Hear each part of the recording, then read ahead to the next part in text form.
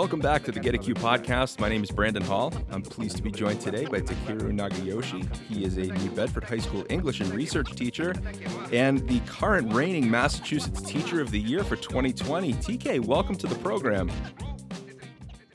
Thanks, Brandon. It's great to be here. Yeah, so the Massachusetts Teacher of the Year program. Tell me about that. What was that process like? How did you get selected?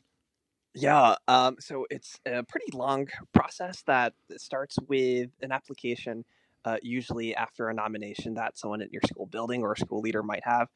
In my case, my headmaster nominated me, and I always joke with her that I submitted my application at 11:59 p.m. And luckily it went through with Desi. And from there, they just kind of make you do a bunch of hoops and answer a bunch of questions. I think there was a follow-up call interview, a follow-up essay. Um, they make you answer a dozen or so questions about your pedagogy, what you stand for as an educator, how you've been serving your community, and they from there look at how you interact with your students. So they come to your classroom and they have you reflect on a lesson that you do. They talk to your colleagues. They talk to school administrators to get a sense of how you operate in your school and what kind of connections you're making. And then from there, there's the semifinalist round and then the finalist round, each of which have their own curveballs that they throw at you. I remember one of the more intimidating moments was when I went into a room and there was an entire group interview that they made me do. And by group, I mean the judges, the people who were interviewing me were a group, and it consisted of folks who were past Teachers of the Year, one including the National Teacher of the Year, because Massachusetts went to nationals a couple of years ago with 2017. They would ask you questions about, policy related things. They would ask you questions related to your philosophy behind teaching, and they're looking for all sorts of things, I guess. And then the last round is an interview with the commissioner. And in my case, when I got to the commissioner and sort of gave my case and introduced who I am, and I think traditionally what they do is wait a little bit and then get back to you. But I was so anxious, and my palms are sweaty, and I really wanted to know on the spot, and the commissioner was nice enough to say, "Hey, congratulations, you are the Massachusetts Teacher of the Year. We're not going to make you wait. We just wanted to let you know right now." So that was a big relief off my chest. And we're announced in May traditionally, and because of the coronavirus this year, we haven't been able to go through a lot of those processes. And so even though by the time March came around, we have already selected our semifinalists for the 2021 Massachusetts Teacher of the Year. We haven't really been able to figure out what that process is going to look like in a virtual setting. And so it has been postponed, and we haven't announced next year's Teacher of the Year in May this year. And so I do have also the distinguished title of being the longest reigning Teacher of the Year until we sort of figure that out. And so I guess that's a silver lining in that all of my other activities have been canceled for 2020. So that's pretty cool, though. So as far as the process goes, what kinds of things are they looking for from someone who would be considered, maybe a finalist? What are some of the qualities that they're looking for? And now you're a judge for it, I suspect. Yeah, I think historically when it's a long program that's been going on both nationally and at the state level, and they're looking for educators who can be not the best per se, right? Like I always want to counter when people say, "Congratulations, you're the best in your state." How does it feel? Like I am not the best in any ways. I have a lot of room to grow, a lot of learning to do. I'm still a young educator. I think what they're looking for is a standard bearer, right? A person who can understand and align their content, their teaching to the academic expectations that the state and our district puts forth, who can connect what they do to a broader vision for what they think is important in education. And so other Teachers of the Year in the past have had areas of advocacy, these passion projects, be it about social emotional learning, or community engagement and what it means to work with our parents.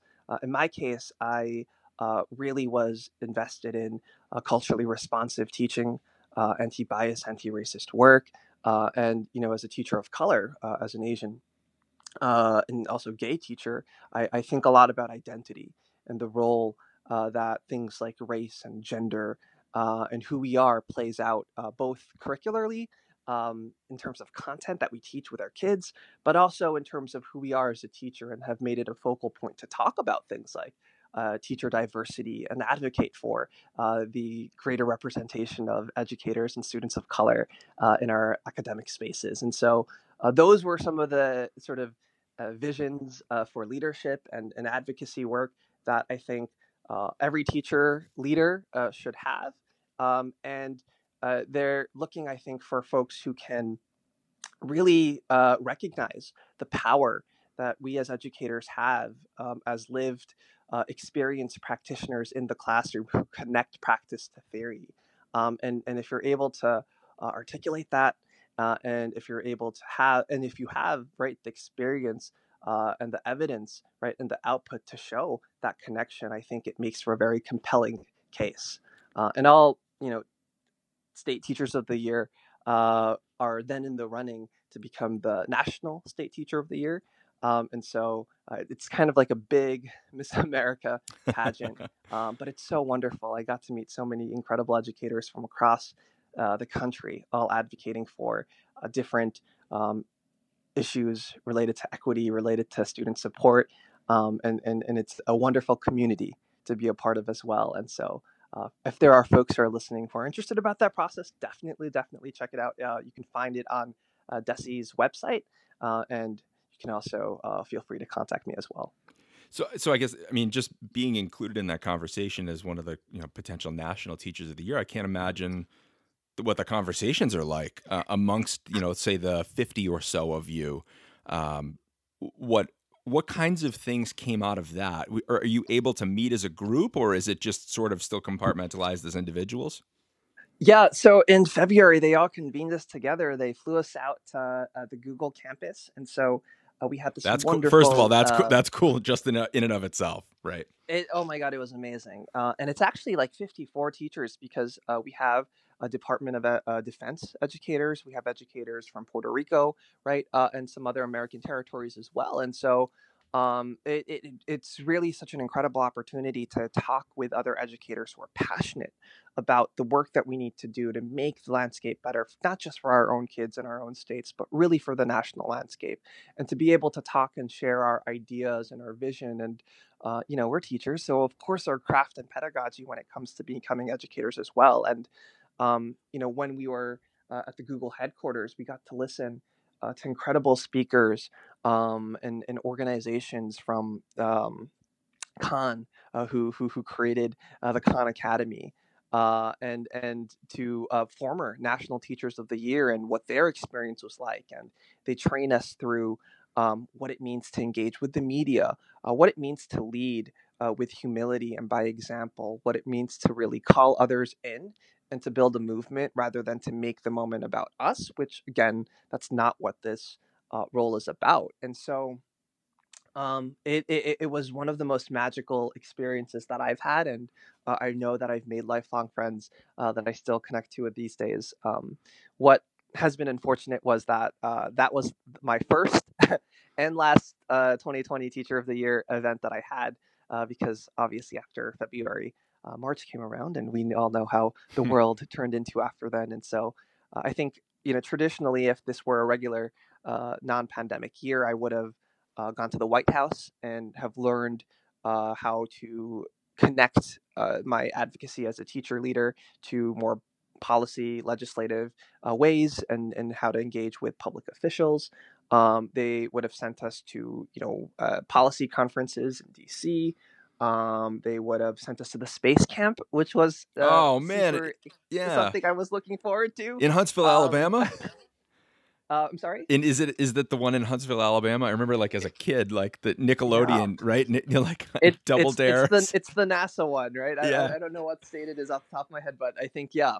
And so those events, there was going to be a conference in Princeton, and so like we didn't get to do those physical activities, or gala, and so I've definitely, for me, I think the reckoning of what it means to be an educator during the pandemic was also a reckoning of uh, what it means to mourn the loss of these opportunities, but also be grateful really for what you have and who you are. And when life hands you lemons, you have to think of a different way to lead and a different way to engage, and the different way to use your platform. And it's certainly been a curveball for all of us, but for me as a teacher of the year, a different type of curveball, and something that I've been very happy about, I think, and proud about, I think, in terms of how I've been able to navigate it. Yeah. So I just kind of to shift gears a little bit and some of the advocacy work that you've done. I think about what the difference between say your school and New Bedford High School, being in an urban area and being much more diverse than say a place like where I am in Pembroke, which is a suburban rural school district, where the town is like say 95% white. Mm. How do we recruit? And I don't even know if recruit is the right word, but how do we encourage more diverse candidates to come into education, to share their life experiences, to share the kinds of different experiences they've had, and their knowledge with students. In what ways can we sort of cultivate that in Massachusetts and maybe across the country? Yeah. Yeah, I think school leaders really need to make a conscientious effort, and as part of their hiring or recruitment process, make sure that there is a protocol, a set of practices, a set of objectives and mission statements that are guiding their commitment to diversifying their worker education. And a lot in times in policy spaces, there's this tendency to look at things like teacher diversity as a it's nice to have in theory, but if you look at our population here and the type of teacher candidates that we get, um, it's not a must-have, right? And so it sort of becomes this open door policy where they would like it if a diverse pool of applicants come, but we're not really going the extra mile to really figure out what those pathways can look like.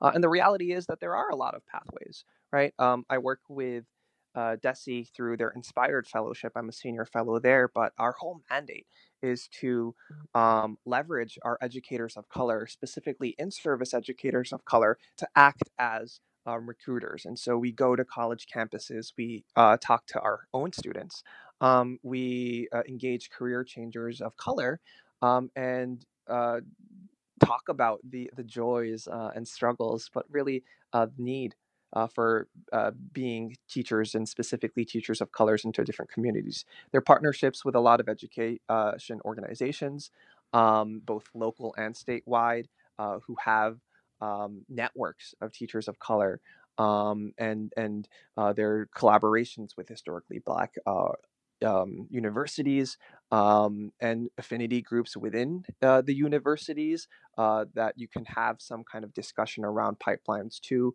connecting, you know, uh, pre-service teachers and class teachers.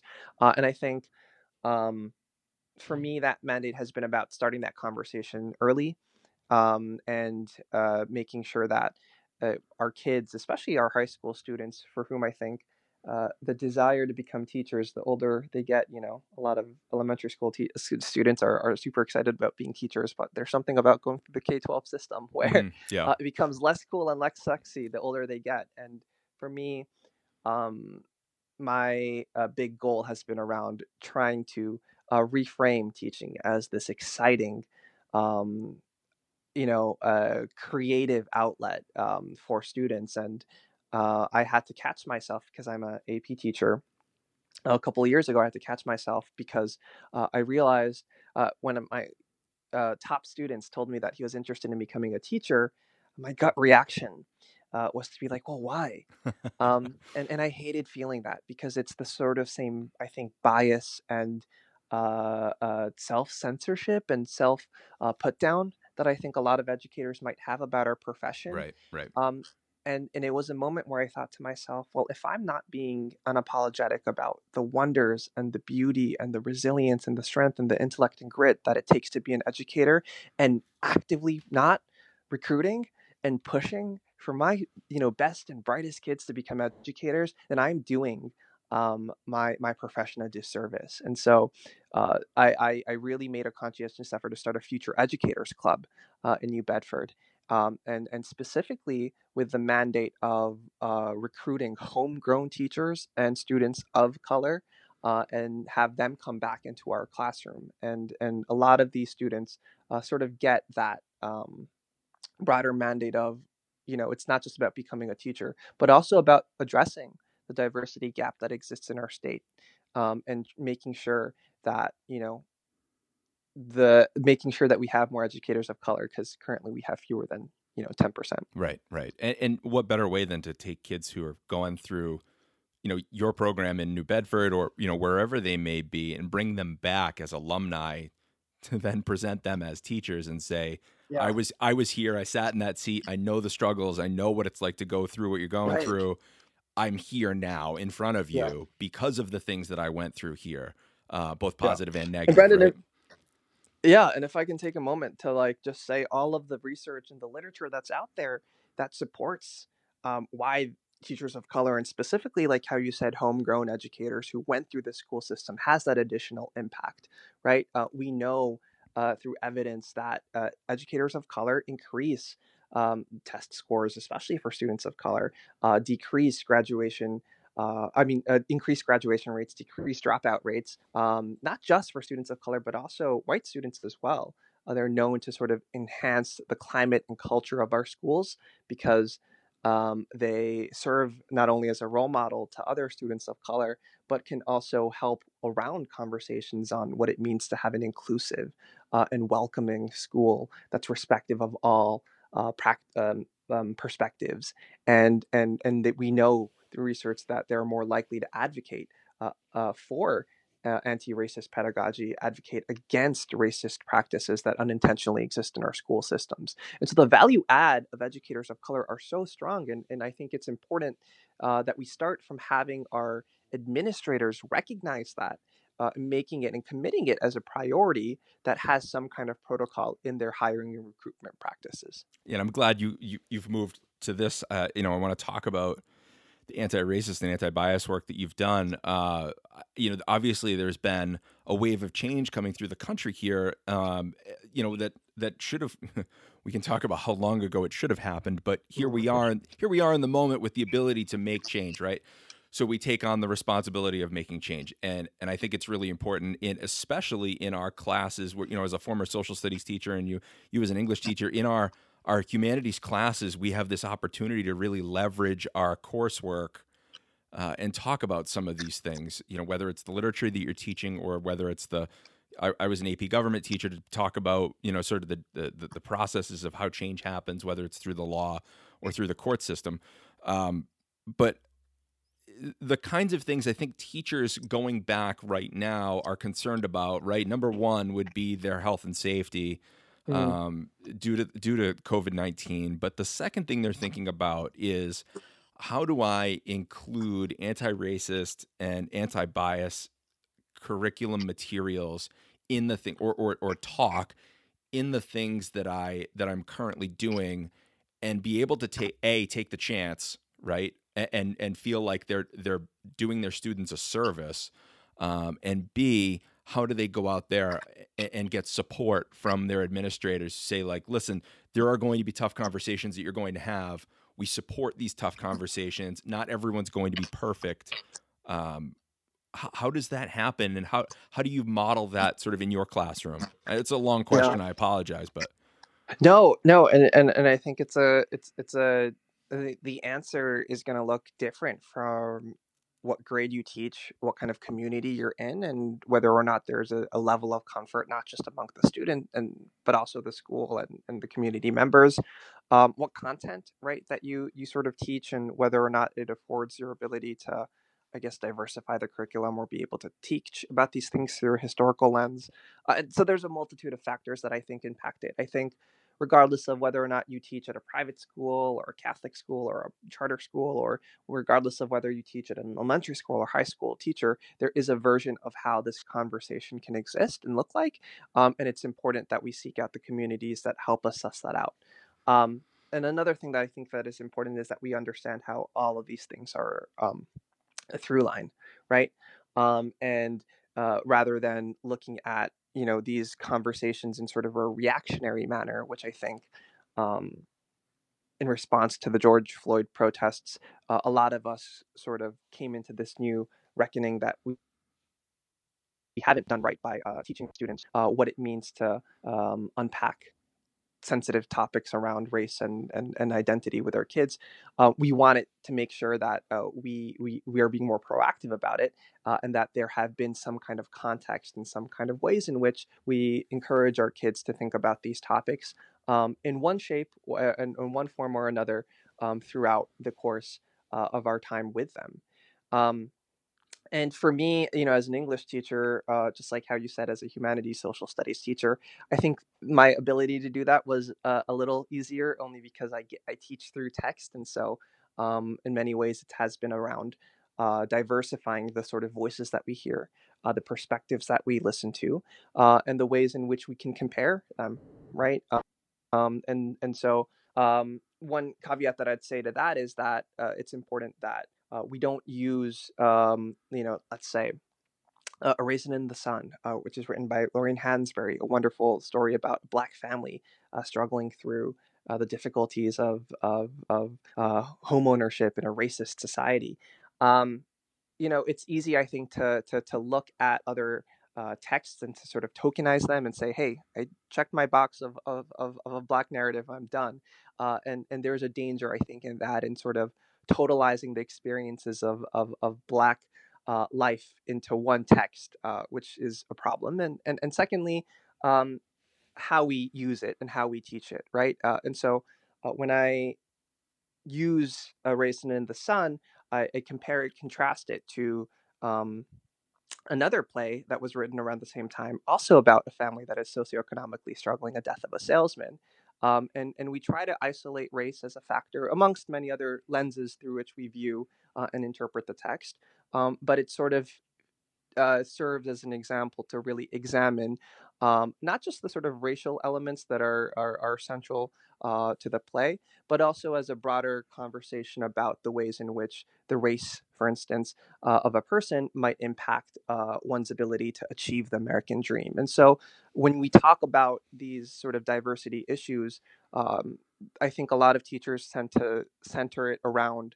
Um, let's just respect each other. And it's an interpersonal thing. Let's not be cruel to one another.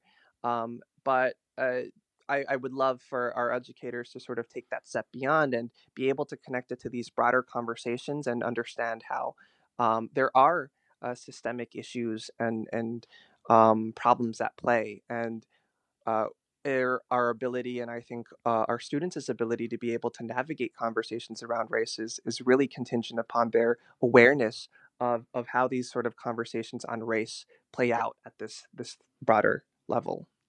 Yeah, Um, and yeah. we have a workshop coming up, right? Not to give the sales pitch here, but in 2 days you're going to be presenting at the Better Together workshop, correct? Yes, So, I am. yeah, so MassQ, MASCD, the Mass School Library Association, WGBH, and PBS Learning Media are coming together to create this back to school event. It's going to be a virtual event from 4:15 to 6:30 p.m.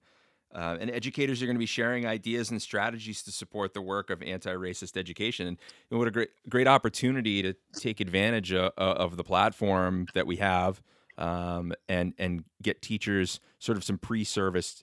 I don't know if pre-service is the right word, but before school starts, some professional development on some Pre-entry. yeah, right. Yeah, so the reentry is going to be tough this year, and maybe Yeah. some strategies to work on that.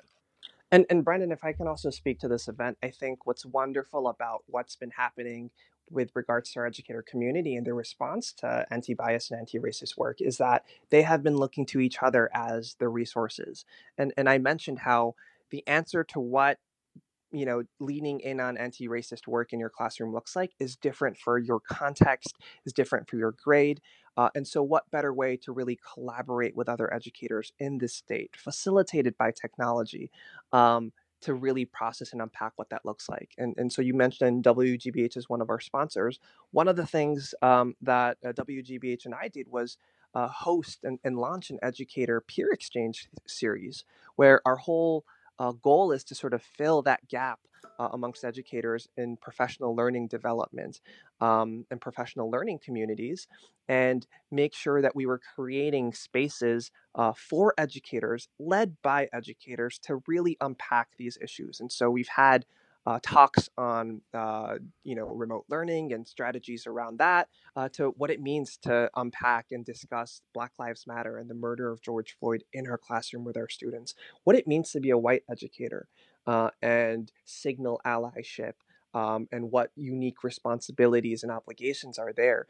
And so, to me, this whole MassQ event that we're having, and by the time this ends, maybe it already happened, is a great reflection of the community coming together and learning from each other. And when it comes to this kind of work, right, anti-racist work in particular, it's not something that we can do on our own in silos. It's a social, reflective, cultural practice that you need to be doing it within communities.